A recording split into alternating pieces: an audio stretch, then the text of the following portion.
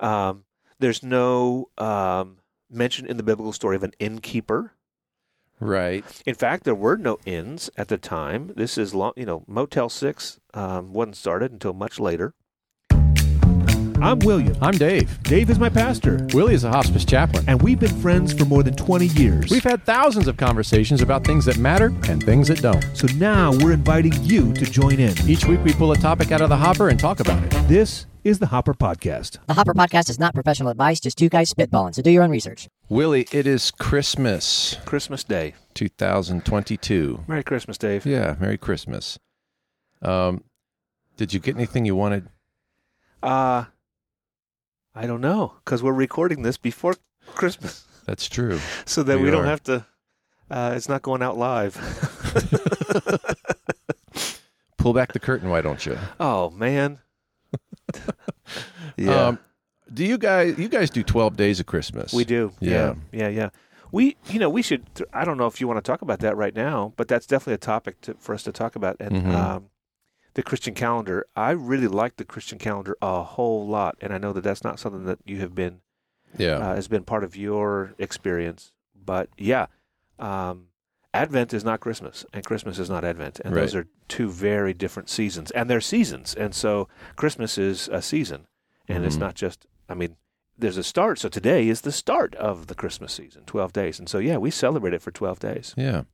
Yeah, for years now in our family, we have gifts for each other, of course, and we do gifts every day. Maybe not every day, but, it's throughout the season. Yeah. Yeah. Yeah. Yeah, I think you're the only person I know who does that. Yeah. Yeah. We're really bizarre. But Christians have been doing that for a very, very long time. Yeah. The season, and it's only recently and really commercialized. Anyway, I don't know if that's what you want to talk about now. I could talk for a long time about that. Yeah. Christmas is transformed in a way that I think is really, really unhelpful, and lots of Christians have conformed to the materialism and the commercialism of this really sacred holiday. That's for sure. Yeah, we can, do you want to throw that in the hopper? Sure, let's throw that in the hopper. We'll Okay. talk about that another time. What about next year? Yeah. We'll talk about it next year. Yeah. Hey, let's talk about things that people believe about Christmas. Yeah, that's what I thought we were going to do. Yeah. From the Bible. They From think the it's story, from the Bible. the Christmas from the Christmas story. Yeah.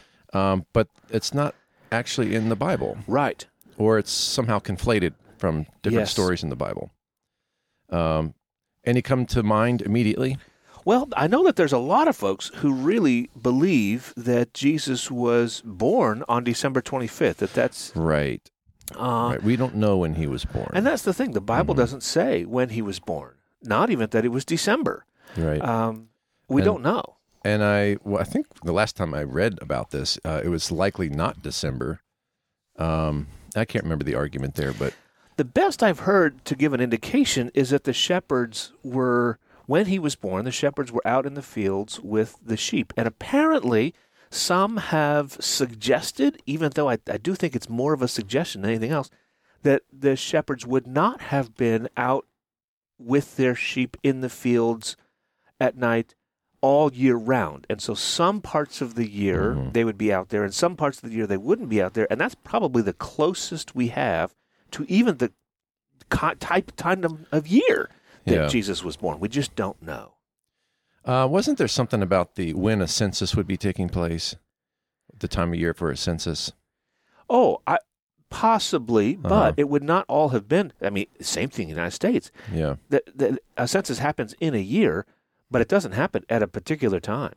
And so in the ancient world, of course, it would take a long. There wouldn't like a one day that it had to be done. But yeah. Yeah. There'd be the various deadlines for different right. regions and that kind of thing. Yeah. So anyway, we don't know when Jesus was born. Certainly it wasn't December 25th. That's right. I think that in a previous episode, I was mentioning that this is probably the Catholics trying to overrun the winter solstice pagan rituals. Yeah. By focusing on, if we're going to talk about the return of light, let's talk about the incarnation. Yeah. Basically. Yeah. And that makes perfect sense. I think that's really good. When you say Catholics, I think this is, of course, before the the Reformation. So that is It's not Catholics them. It is Catholic the Western Church. Universal, yeah. It is the Western Church. Well, actually, certainly they started forming Christmas Day before even the split. But still, I think it was mostly a Western thing. Yeah. Yeah. Then let's see. We don't know the year he was born either. Right. So So Yeah. some people think that he was born in year 0. Of course, there is no year 0. It's 1 AD and then 1 BC, and there's no actual 0. But it's hard to know exactly what year he was born. Yeah. Which is, I mean, that some people have trouble with that. But it's in that. I mean, it's probably within a few years. In fact, the research I have done says that it was probably around 3 or 4 or 5, something like that, BC. Yeah. Because when they made that switch in terms of the year, it was I forget who made it, but it was hundreds of years later, and there wasn't really good records, and so they were trying to date it to Jesus, but we just don't know. Right. Yeah, it's not real clear. Did the best they could. They did the best they could. That's right. Another really popular one. You go and you see nativity scenes, and there's at the manger scene. Jesus is in the manger, and there's a barn or a shack or an animal stall, right? And there's some animals around, and there's some hay, and there's Mary and Joseph and baby Jesus, and then there's also shepherds and angels, and wise men. Yeah. Or some people refer to as kings. Right. But so there's a bunch of problems here. Yeah. A bunch of problems here. First of all, they're not kings. Right. That is a mistranslation. Clearly they are not kings. They're magi. They're magi, which is a transliteration of the Greek. And that refers to people who are wise with astronomy, astrology, but then also people who are reading various texts and prophecies and all kinds of poetry and science and just people who are just scholars in general and just really, really smart that way. Yeah, so wise men would be better. Right. So wise men is closer for sure. Yeah, than kings. Yeah. And we don't know how many there were. Yeah, so it's not 3, although the 3 comes from the gifts. There are 3 gifts mentioned that they gave, and gold, frankincense and myrrh. Right. Almost certainly it was not just 3. Yeah. Even if it were just 3 of the Magi, they would have a significant entourage. You don't go on a long journey like that in the ancient world without a lot of provisions and help. Yep. Yep. So you would have to have a lot of provisions, which come along with a lot of people. People and extra animals. And exactly. All of that. So it'd be a pretty big group, even if it were only 3, and it may have been a larger group than that of Magi. Right. Yeah. Yeah. It's hard to say. It is. We don't know what they rode either. I mean, often in a nativity scene, they're on a camel. Yeah. And it likely could have been a camel. It could have been. We don't know. Sure. Or if they rode anything. They probably did. But yeah. And also Mary on a donkey. Right. We don't know. The Magi weren't necessarily on camels. And Mary, there's no reason to expect that she rode on a donkey. She may have, but it may have been something else. It may have been a horse. It may have been, maybe she walked. Who knows? Yeah. If she, we just don't know. She was very pregnant, of course, and so that would make the journey difficult no matter what was happening. Right. But it would have been easier, of course, for her or for anybody, I guess, to ride rather than to walk. Right. Plus, there's the structure itself, and we know that Jesus was laid in a manger. Yes, he was laid in a manger. But we don't. The manger wasn't necessarily in a barn or structure. That's right. But you would imagine something like that around, possibly. But we don't know. We don't know. Yeah, it's it could have been in a cave. Lots of animals were fed in various caves that are in the area. But barns are certainly or stables, that kind of thing. Those existed, and a lot of times though they were connected in some way to the house. not really part of the house. They tried not to have animals inside the house. Although sometimes they bring the really young animals or those who were sick that they really needed to mend or needed to rest or whatever in for shelter. Shelter is likely in that you're trying to keep the hay dry. Right. And that would be the best That's right. place So to it's probably not sleep. outside. Right. It's probably not outside. Some sort of shelter. Right. But it could be connected to the house, or it could be off isolated somewhere. It could be in a cave somewhere nearby. We just don't know. But there was a manger. That's what we know about that. We do know there was a manger. And because there's a manger, it's probably good to assume that there were other animals there, because a manger would be to feed animals. But we don't necessarily know that there were animals there at the time of Jesus' birth. Right. Did we mention that? The Magi No, we didn't. Didn't go to the manger scene. Of course not. They weren't even there. No, they were not there. And so this has been a pet peeve of mine. I love manger scenes. I love nativity scenes. And the Magi are part of the story, but they didn't come to the manger. We know that because they're on a long journey, and when they get there, they go to Jerusalem. This is in Matthew chapter 2, and talk to Herod. And then they go to Bethlehem, and a text says that they went and visited. They found Jesus and Mary and Joseph in the house. Yeah. And so they're in a house at this point. Right. This is not. So he's likely to be a year or maybe older than that even. Right.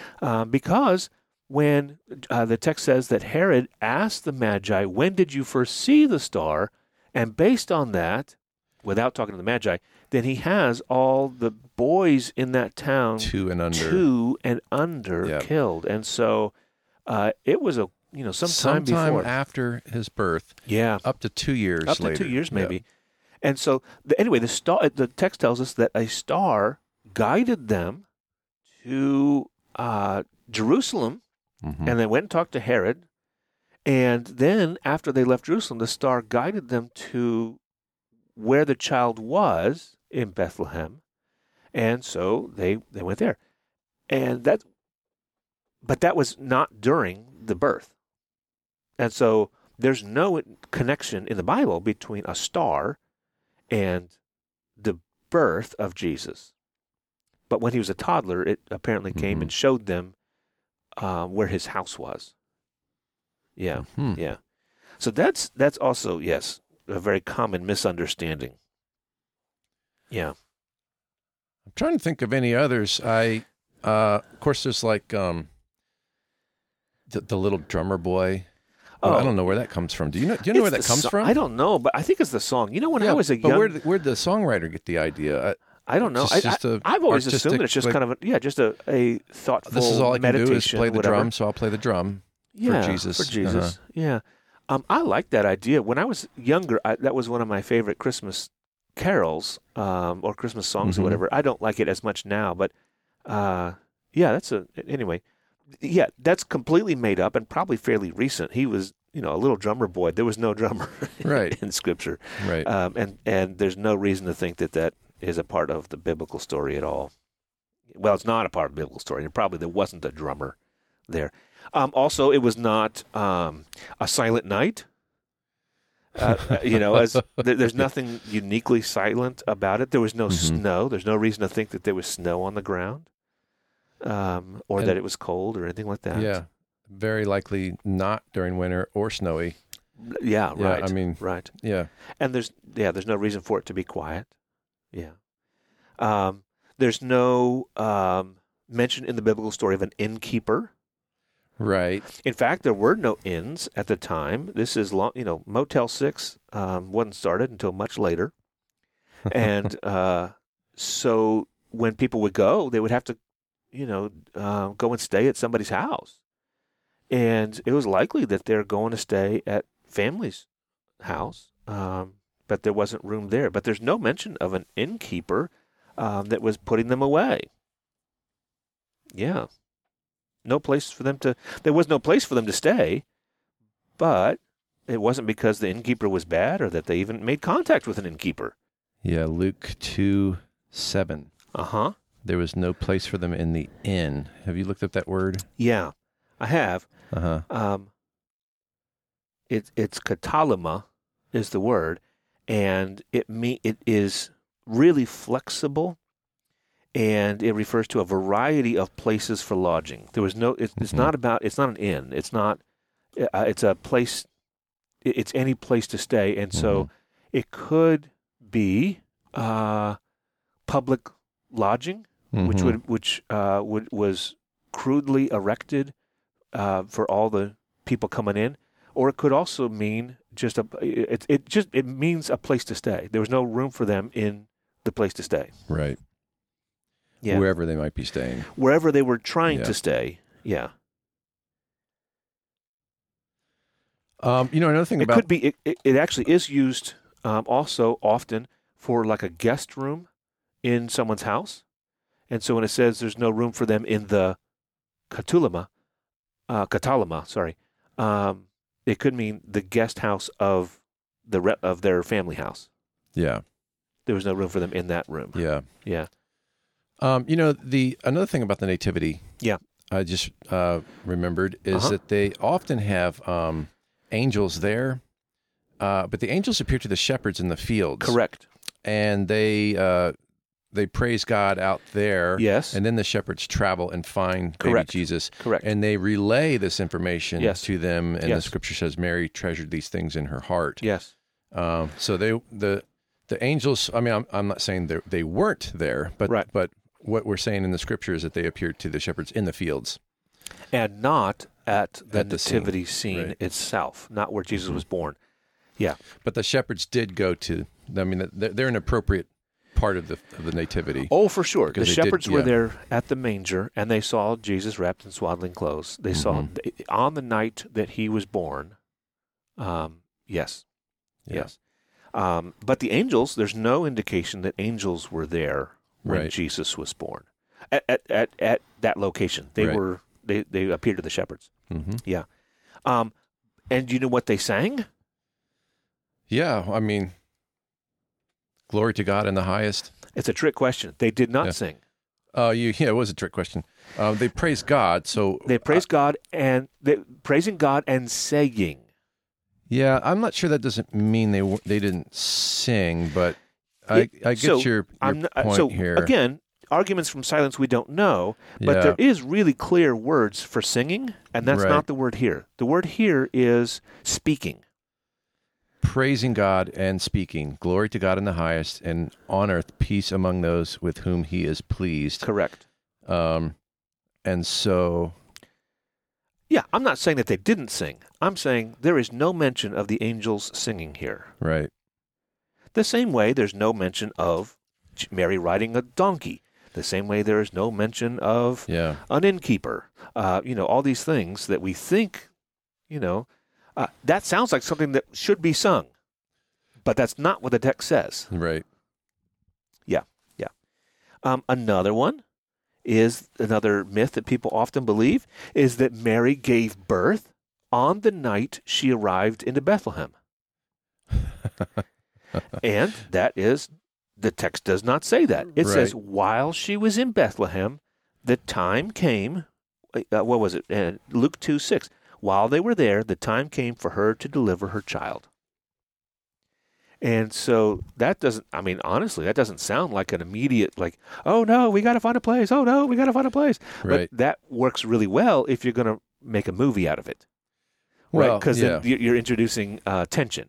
Because you got to introduce tension, right? Well, they still needed a place to stay, right? And Oh. there is that tension. She is pregnant, and Sure. yeah, but yeah, you're right. There's no They could have been there for weeks right. before she gave birth. We don't know. We don't know. Or it might have been the same day. We don't know. There's a lot about the, when we start to, here's another one. Did she wear a white robe with a blue sash? There's nothing in the Bible about what she wore at all. Yeah, So there's a lot, but when you put on a play or when you make a movie or something like that, you have to pick out what she's going to wear and what Joseph is going to wear. And is it going to be in a stable? Is it going to be in a cave? Is it going to be, a stable's much more interesting to look at and to construct. And so then it anchors it into our minds about what happened.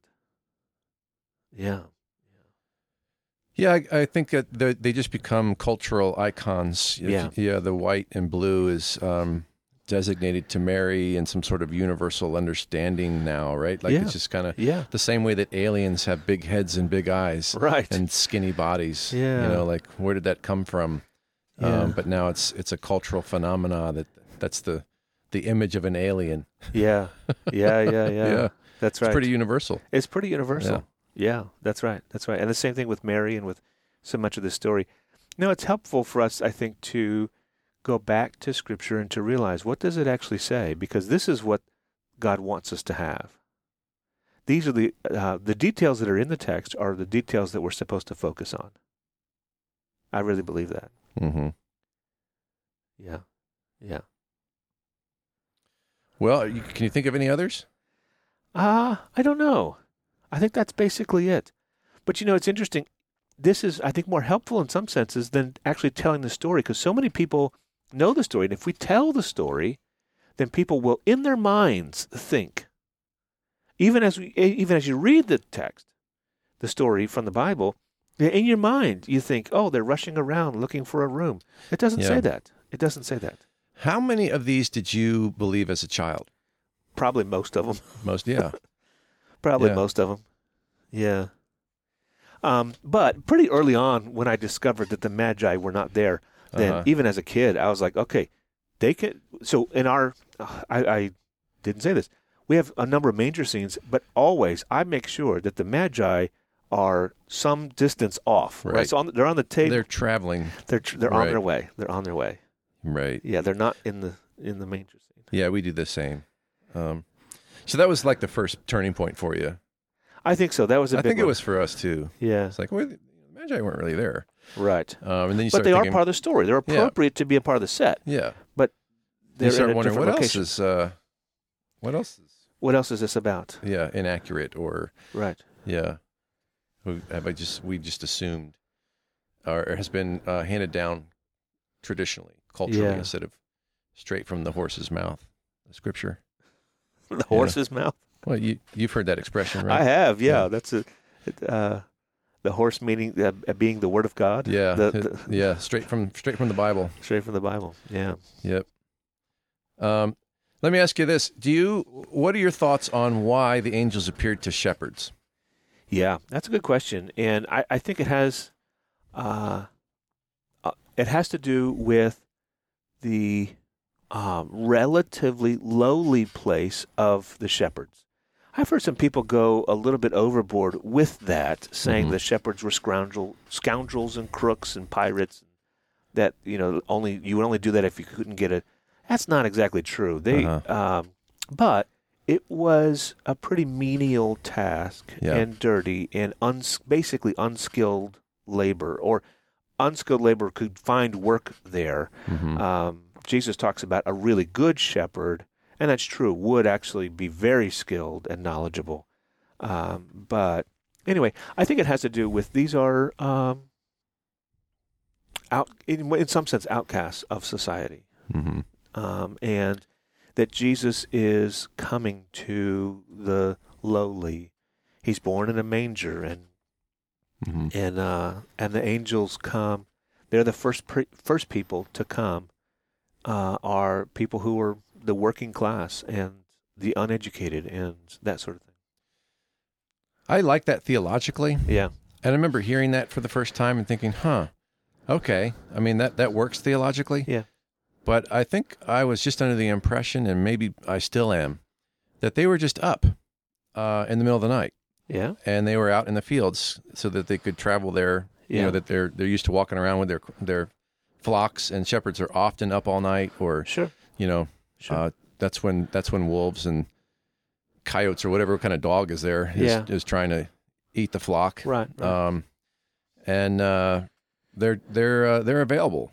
And they're out working, and that makes sense too. Yeah, but I like that concept that they're the ones who hang out with the animals, and they probably smell like animals, and they, kind of what you're saying in terms of this is going to be a different kind of king. God stooping, to humanity and right, in His grace, and and him being laid in a trough where animals eat.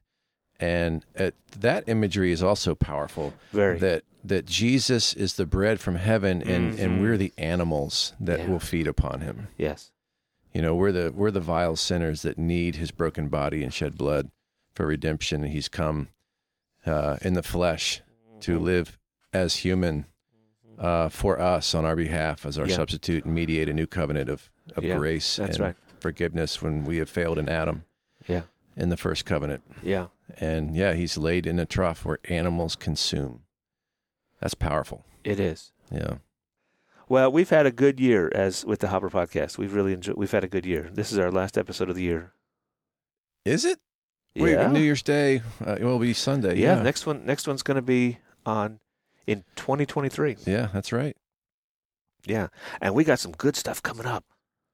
So you better stay tuned. Stay tuned, everybody. And you better get on Patreon. Yeah, then you can get our bonus episodes. We actually do have some really good bonus episodes that we've already put out, and we have some that are in the works that are pretty exciting. They are awesome. Yeah. You don't want to miss those. We got a few surprises up our sleeve. We do, yeah. So I'm tempted to talk about it, but I'm not going to right now. Okay. Yeah, we've said enough. We've said enough. Merry Christmas. Hey, this is Dave with the Hopper Podcast. If you can't find a politician or media outlet that represents your views, you're not alone. You've got a home right here. We've broken free from the cultural and political narratives that dominate the landscape. There are more of us than you might realize. So help us grow the Hopper Podcast. Find your favorite episode and click the share button and put it on Facebook, Twitter, Instagram, or somewhere else. Thanks. Dave, I was recently ran into one of our listeners, and he had a really interesting viewpoint, a really interesting insight that made me feel really bad, and I'll tell you why. Okay. It actually did. It made me feel pretty bad. Yeah. Because I am, I'm a big UNC Tar Heels basketball fan. Right. And so this year, they are still undefeated. We're just at the beginning of the season, and they are number one in the country. And you know who they're the big rivals of UNC course. Basketball or UNC anything is, and who is that? Number one is Duke. Duke, for sure. Yeah.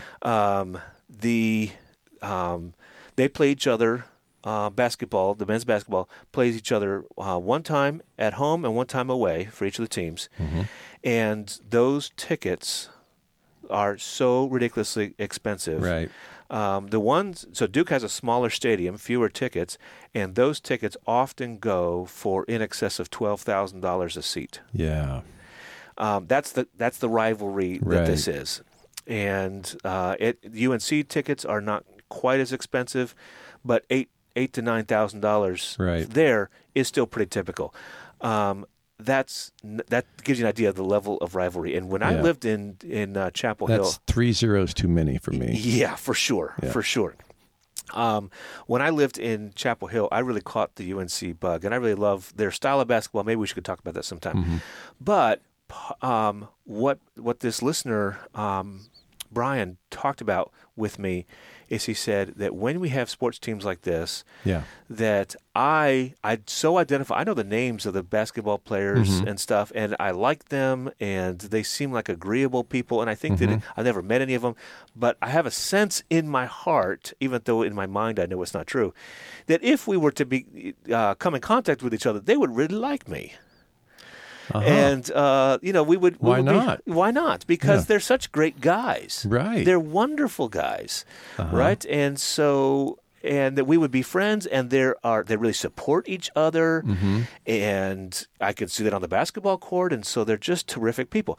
And then I look at the Duke players, and what I'm thinking is, I'm thinking of some of their evil ways. Blue devils for a reason. They're the devils for a reason, right? And I look over there and I say, look at how selfish they're playing. And they're just ball hogs. And they're just, they are mean, and I would not want to run into any of them. And this happens in sports all the time, that when we have rivals like this, then my team, I put on all the good morals, and then my rival, I put on all the evil morals. Right. And You know what? Let me play a little bit of what he was saying. Yeah. Because he was talking about that. Okay. I think it's called prescriptive moral asymmetry. Okay. Something like that. Yeah. So like if I'm a UK fan, I have learned that Tennessee fans are bad, right? They're the enemy, they're opposite of me. And so I prescribe to their morals the opposite of my morals, right? Like that I love Kentucky basketball. All the guys on the Kentucky basketball team are kind and nice, and they're for me, like they like me. And so if you are a Tennessee fan, then you are against all of those things. Whatever the opposite is. The opposite. It's not that you're just simply rooting for another team. And that's a sports analogy, right? But we do that in politics, too. That, like, I am pro-life because I love children and I love families. And so if you are pro-choice, you do not love families. You do not love children, right? So that's the idea, is that like, that can happen when we prescribe morals to someone who has an opposing viewpoint of us. Does that make sense? Absolutely. That there's no, congruence with any morals. Like it's got to be the opposite. Right. Anyway, I find that kind of interesting. I feel like I see that happening. Well, I call that us and them. Yeah. It is, we've talked about that before in terms of even studies that have been done where they take people who don't know each other and they put blue shirts and red shirts and they divide them up. That happens. Yeah. There's an us and them, a tribal sort of aspect, and evolutionists believe it's about survival and grouping in order to survive. So you're not left out by yourself. And so that us and them, I guess it may have some good function, but what I see is a lot of negative stuff with nationalism and like when you go to a high school and you compete. You want your high school to win. So that's just fun. Like they're heroes and villains, right? Sure. And it's all somewhat of a fairy tale. Yeah. But I think that people forget that it's a fairy tale. Yeah. With heroes and villains. Yeah. And so what you said, I start thinking about the degree of subjectivity and objectivity that I see in the spectrum of people. I think I'm on the more objective side. Okay. I really do. I'm not easily branded by companies and I know friends who are very branded. Yeah. They love Coke and not Pepsi because they're from the South, or what I'm saying, they're branded. Yeah. And I just never have really felt that way about much. Yeah. And the word fan, you're talking about sports. You know what fan means, right? Fanatic. Yeah, fanatical. Yeah, you're a fanatic. And that's fun, right? You go to when I go to a sports arena, I want to care about who wins or loses. Or it's just not that. The game is so much better if you do. Yeah. Or you if it's two teams you don't care about, put a little wager on it, so then you care about it. Something to make it. Yeah. Otherwise, sports can be really boring. Who cares? Right. But if you have stock and stake at what's going on, and you're paying attention to every little thing, and it's so much more enjoyable. Yeah. So I don't, in terms of enjoying us and them, there's a place for that. Yeah. But politics, racism, once we nationalism, get into that kind of stuff, it can be dangerous and deadly. Yeah. I was recently saw a post online. I knew I shouldn't have been there. It was a post of pastors and elders, and one of the posts that it blew me away said, "What are we going to do?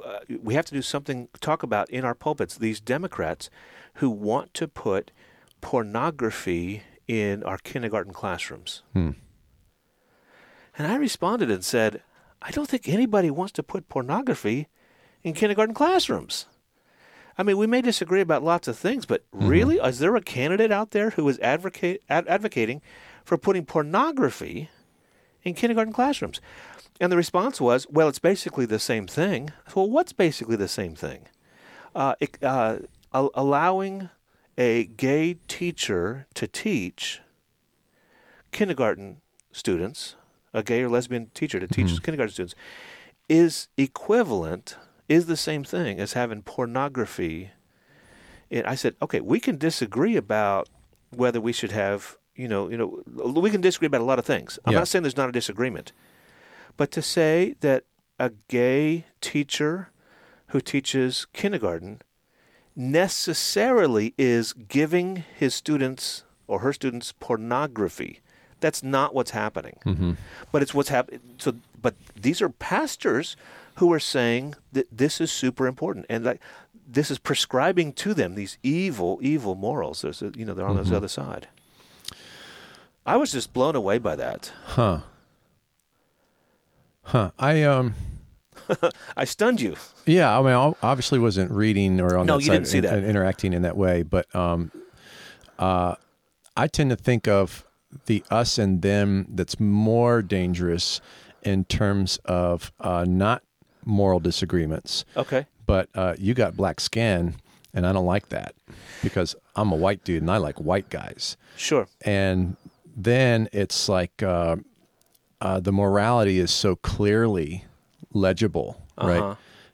Whereas I don't know what they were arguing. I mean, when you say, would I send my child to a class with a homosexual teacher? I would say, well, it depends. Totally. Depends on a lot. That's right. And I'd want to look into that because there is some, there's some concern. Sure. Yeah. And so maybe for the sake of discussion, we'll keep the examples a little bit more hyperbolic. So that it doesn't get too muddy. Okay. Fair? I guess, but a lot of this, I mean, where it's valuable, I think, is in the nuance and in the muddiness. Well, okay, so let's at least start with fair enough. A little bit clear. So take like Russians. Yeah. I mean, you and I grew up in the Cold War. Yeah, right. And Russians were the enemy, always. Red Dawn, Red Dawn, Rocky IV. Right. Yeah. And I think what Brian is saying is I would automatically ascribe negative morality to Russians. Yes. They want to take over the world, and they hate me. And, yes. And there's possibility that they do because they have us in them as well, right? Right. But so I'm ascribing to them things that are not true. They're ascribing things to me that are not true. Probably. And in a way, it makes it true. It eventually makes it true, but not immediately. Because right, but what we can be, I think that therefore the delusion is that I'm okay. Right. Exactly. Right. Yeah, it's not happening to me; it's happening to them. Yeah, they're the evil ones, not me. I mean, I probably should be skeptical about other people, and they probably should be skeptical about me. It's when I think I'm something special. Because I root for UNC, or I'm an American, and they're Russian. They're different. And I ascribe the negative evil to them. But in my mind, everything we do is pure and holy and right. That's where I think it really gets nasty. Well, and the motives of those people are all evil and nasty, right? And so I think you got two sides here. You got so I think about Hillary Clinton, Mrs. Clinton. Had some emails that were inappropriately placed, and you got Donald Trump had a bunch of documents that were inappropriately placed. I don't mean to make an equivalency, but there is some similarities, not equivalency, but similarities, right? And so when I hear my very conservative Republican friends, very clearly it's lock her up for those emails, right? She did this, and she is evil, and it's because she is out to get the country, and she is trying to sell secrets to our enemies. On the left, it's the same thing with Donald Trump. He is, there doesn't seem to be any evidence that anyone has secrets that aren't supposed to because of his actions, but he is just trying to tear down this country and create chaos, and that's all he cares about. Right. Well, that's ascribing motives from one side to the other. Like, they're doing it for evil reasons. It couldn't be that they made a mistake. It couldn't be that they're incompetent. It couldn't be that they had other things to think about and didn't whatever. It's that they are evil. Right. On both sides. Right. And I don't think either one of them is a very competent person. Yeah, I can understand making that kind of mistake. And I think that's my point, is that there's wrong on both sides. Yeah. But where's the right? Where's the right? Where's the correct? Where's the holiness? Yeah. Where's we do this best because this is who we are? That's I think the big delusion. That's a huge delusion. And then and then it's maybe an equal reactive. Since I'm so good and that person is against me, they must be so evil. When really we're all a mix of good and bad. And it's mostly bad. But the way through that is to listen. And you know what? I'm no fan of Donald Trump. We know that quite well. But I don't think he was being particularly malicious against the country. I think he is a patriot. And I think his ideas are really, really damaging. And I think he wants what's best for the country. I think he's incredibly selfish. Honestly, I think all presidents are. You can't run for that office and then even hold it and not have some really grandiose big head that is totally inappropriate. And I think that's true for all of our presidents. But so I don't like Donald Trump, but I don't think he was trying to hurt the country. And listening to people is helpful, I think. Yeah. Like what is actually going on. And people lie sometimes. And so getting to know people. Right. I'm not going to get to know Hillary Clinton or Donald Trump, of course, but people that are different from me are not evil. Well, maybe a few of them are.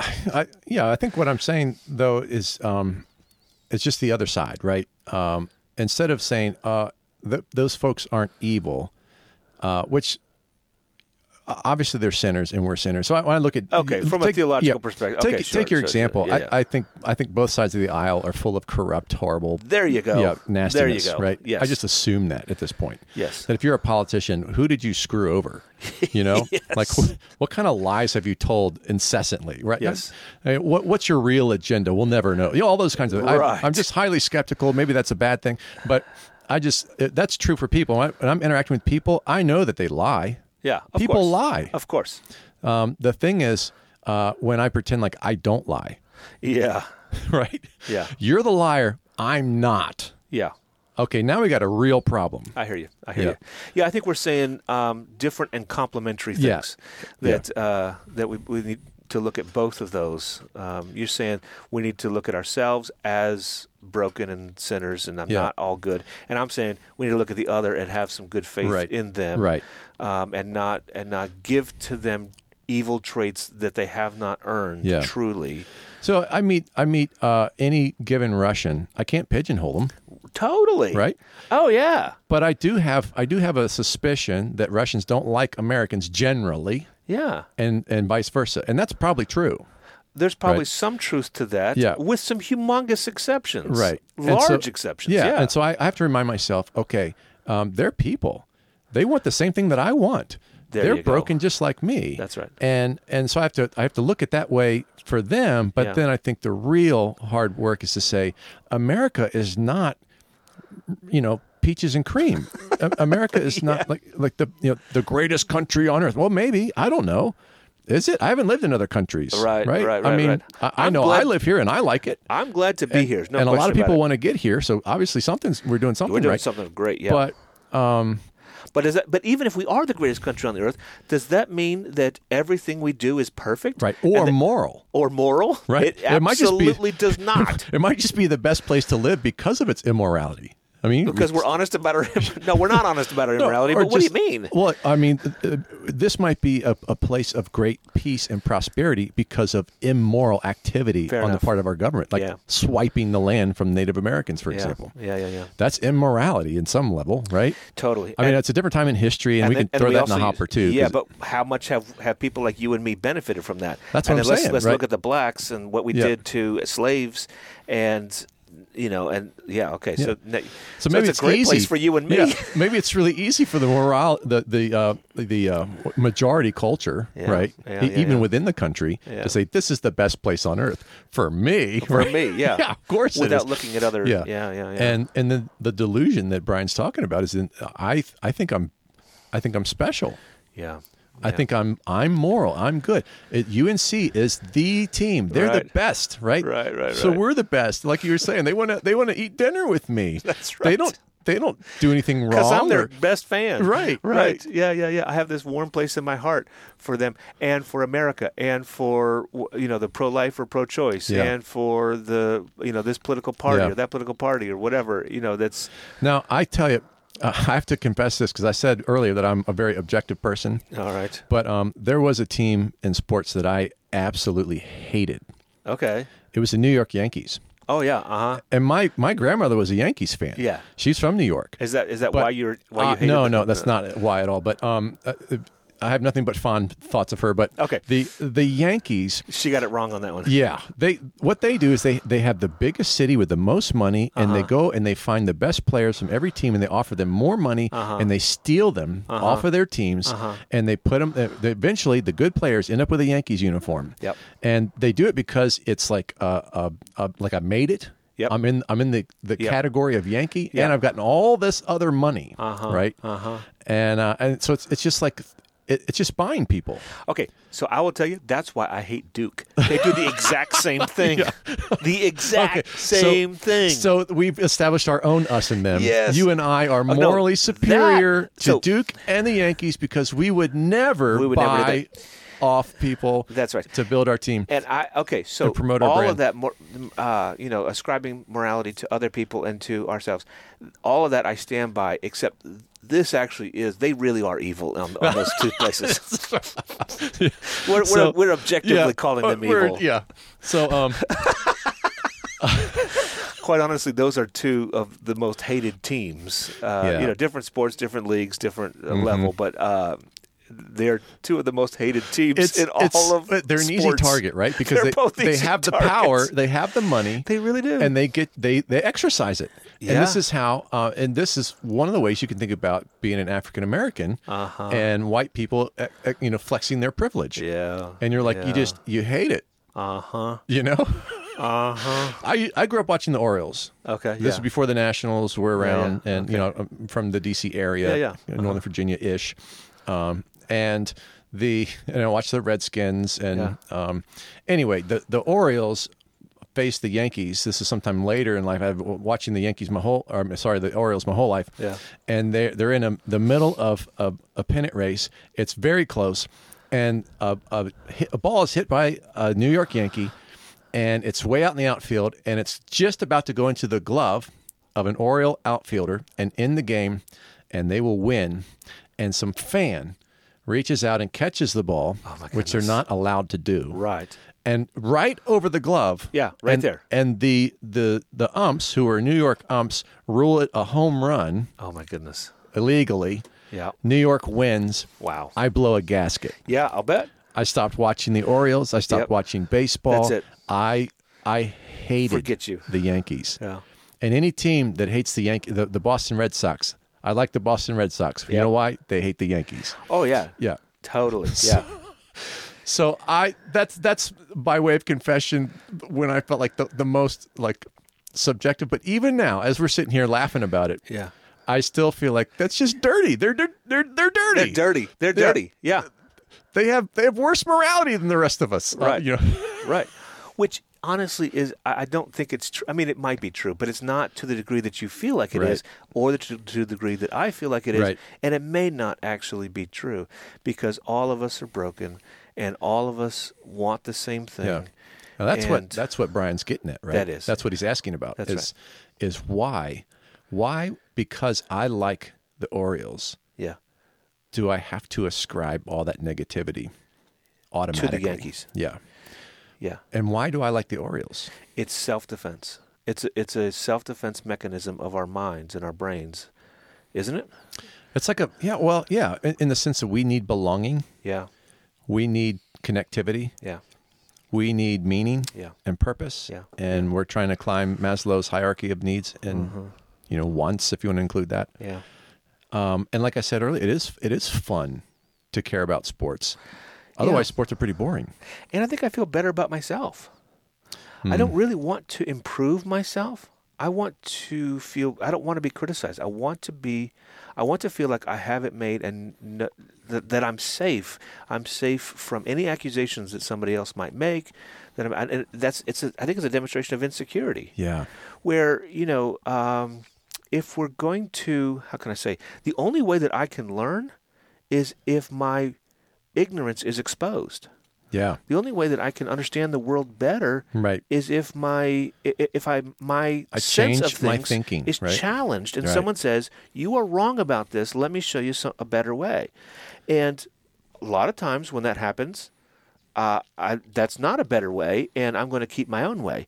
But I have to be legitimately open to changing and growing and saying, I was wrong in my thinking, in my behavior, in my relationships. And let's dig around a little bit. Why, if your team wins, do you feel better? I do. I really do. Yeah, why? Yeah. Your team wins and you feel better. And it's and what exactly are we feeling, right? This like victory, my team won. Yeah. But it's more than that, isn't it? Isn't there something slippery and sinister in there? There is. But maybe I can answer it from a good and theological perspective. Yeah. There's many ways to go at this. This is the one that immediately comes to mind because I'm so familiar with systematic theology. Here it is. That Romans chapter 5 tells us that we are either in Adam or in Christ. Mm-hmm. And Paul talks about that in other places as well. And theologically, we call that federal headship. You know that. And so, in culture, we call it vicarious living. Yes, that's right. And so, when if I'm in Adam, Paul says, "In Adam all die, and in Christ all are made alive." And so, if Christ is the one who is representing me, and His death and resurrection on the cross is then, Paul says, I'm crucified with Christ. Nevertheless, I live in Him. But if we are in Adam, then His death and His sin is what represents us. And Paul says there's no other way but to be represented by Adam or by Christ. Right. You cannot represent yourself. And especially we Americans who are hyper-individualized say, I want to represent myself. Well, no, you don't. And in fact, even if you wanted to, you can't. You are going to be represented either by the first Adam or the second. And so I think it's in our hearts to have a champion. To have a champion like David and Goliath, have a champion that says, this is the person who's going to represent me. This is the person who's going to, and if they win, I win, and if they lose, I lose. And I think that's in our hearts. That's innate to us as human beings. And so, all of a sudden, then Tom Brady becomes my champion, right? Or whoever, that's jeez. Right, but for a lot of I don't. Right. That's not my. That is not my champion. Can I say that again? He is not my champion. But there's a lot of people that heap a whole bunch of either he is morally excellent and beautiful and wonderful and can never fail, and also on him he is the devil and a cheater and deflated those now balls. He's divorced his wife. Divorced his wife. How much worse could you get? Right. Right. That's why I think evangelicalism deified in lots of ways, at least semi-deified, Donald Trump, who, when you say you mentioned divorce, or just the political the divorce and the he's been divorced multiple times. He's had multiple affairs. Scandals. Very clear, scandal after scandal after scandal that are demonstrated financial to be scandals, true. Lawsuits. He's not rich, right? Well, he's got a lot of money, but it's all this debt, and no bank in the world will work with him anymore because he's been in financial bankruptcy so often, and he is not the big success. I mean, that's just not the true story. But we look at people who are on his team. If he is my federal head, I must prop him up, and I put all my faith in him. And so, no matter the facts, I have to say he is the best. And the same thing happens on the left, right? I think the left right now is having trouble with Joe Biden because he just turned 80 years old, and he is losing his mind in lots of ways. And while I think that he is a very compassionate and insightful person, he is not a great leader. I think that's pretty verifiably true. Right. But we're all in love with, the left he is our man and he is that's just not true. Yeah. So when your team wins, you vicariously feel like you win. I won. Yes, you win. I won. You're superior. You just won, period. Yeah, right? Totally. Not just a game. I'm a winner. You're a winner. I am a winner. There's like moral implications there, totally. right? There's all kinds of spiritual things going on there. Yes. That's why people, and this I don't like, people who watch winning teams and decide they're going to be a fan for the strongest, most powerful team because they get to win all the time. Okay, that's not what I'm doing with UNC basketball. I have been a fan of theirs for a long time. I wasn't pointing the finger at you. Come on now. I wasn't pointing at you. My toes were pointing at you under the table. But under the table, that's right. But yeah, this is what people do. They pick teams that win all the time so they can feel good and they can enjoy sports because I get to win. Yeah. I'm a winner. Yeah. And they're not picking because that's the city they're from or they're fair weather fans. Totally. And I think there is some spiritual work. That sounds weird, right? Mm-hmm. We're talking about sports and fanatics, but I think there's spiritual work in everything. Everything. And so there's an opportunity there for you to analyze, like, why do I hate this team? Why do I love this team? Why do I feel good when they win? What's going on here spiritually? Yes. And try to connect it back to deeper truths. Yes, absolutely. Yeah. Absolutely. And how am I ascribing negativity to somebody because how have I categorized people right? Am I even aware that I'm doing this all the time? Yes. And that I need to extend the benefit of the doubt, and I need to not think so highly of myself or my group or my team or I'm winning. In Christ, we win. Yeah, that's right. And that means if we have a Savior and we win in Him, then I don't have to pretend and I don't have to chase winning. I don't have to chase great financial success to win. I don't have to chase some trophy wife to win. I don't have to chase the best sports team to win. Yeah. I don't have to do all that stuff to be a winner and try to hide from what you said, insecurity and the deep brokenness that's in me that's constantly trying to be fed. Yeah. I'm constantly trying to look strong and powerful and talented and funny and attractive all the time, right? Yeah. This is what people do, and they hurt everyone in the process. That's right. Because of their own brokenness and insecurity. That's right. And it's weird to think about that in terms of sports. People go, oh, this is ridiculous. You're just not thinking about it deeply enough. Because it's there. It's not as toxic, in sports. That's why it's a good example, because it's a safe. But when you start talking about teachers and homosexuality and what's going on, it can get muddy fast in terms of all the different things that we might feel or think. That's right. Yeah. And how to benefit or to extend the benefit of the doubt, how to really put myself in check and take the plank out of my eye. Yep. Yeah, those are really important things. That's right. Those things of spiritual maturity. Absolutely. Yep. And it happens even through watching sports. Yep. There's opportunities everywhere to think about. Whatever you do, whether you eat or drink, do all to the glory of God. Yeah. Thanks, Brian. That was a good discussion. That was a great one. Thank you.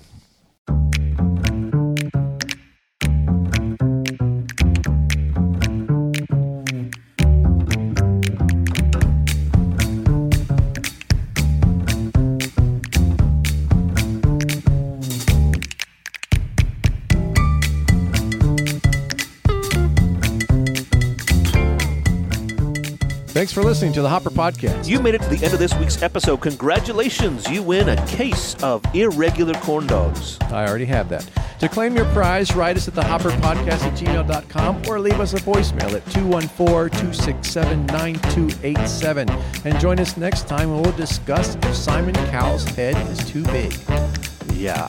There's a lot to say about that. I think it is. Be sure to like, subscribe, follow, and join our Facebook group for more Hopper goodness. Hopper Podcast is sponsored this week by Cream of Donkey Soup.